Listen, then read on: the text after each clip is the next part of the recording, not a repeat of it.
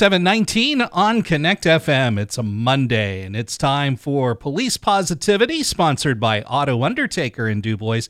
And for Police Positivity each week, we always welcome in City of DuBois Police Chief Blaine Clark. Chief, good to see you this morning. It's good to see you. Hope you had a great weekend. And believe it or not, we are 2 weeks away from the start of school here in this area.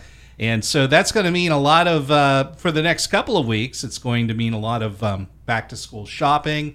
We've got football practices starting up, and then, of course, we'll start seeing those yellow buses and a lot of traffic.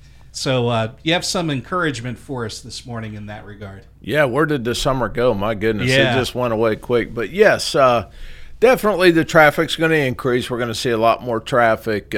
And then when the school buses started, one thing I would say, slow down. Give yourself a little bit more time. Mm-hmm. You know, these kids are going to be excited to get back to school. They're not going to be paying attention.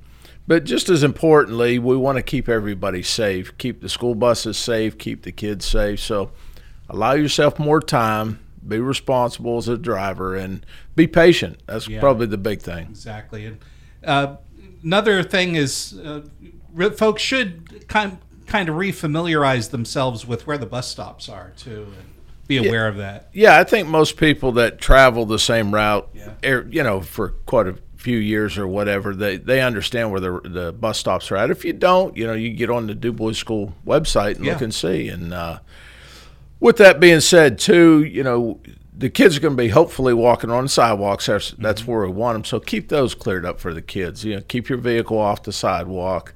Allow a nice flow of traffic for the kids and let them get to their bus stop safely so they can get to school. All right. Well, Chief Clark, thank you so much for that police positivity on this Monday. Thank you.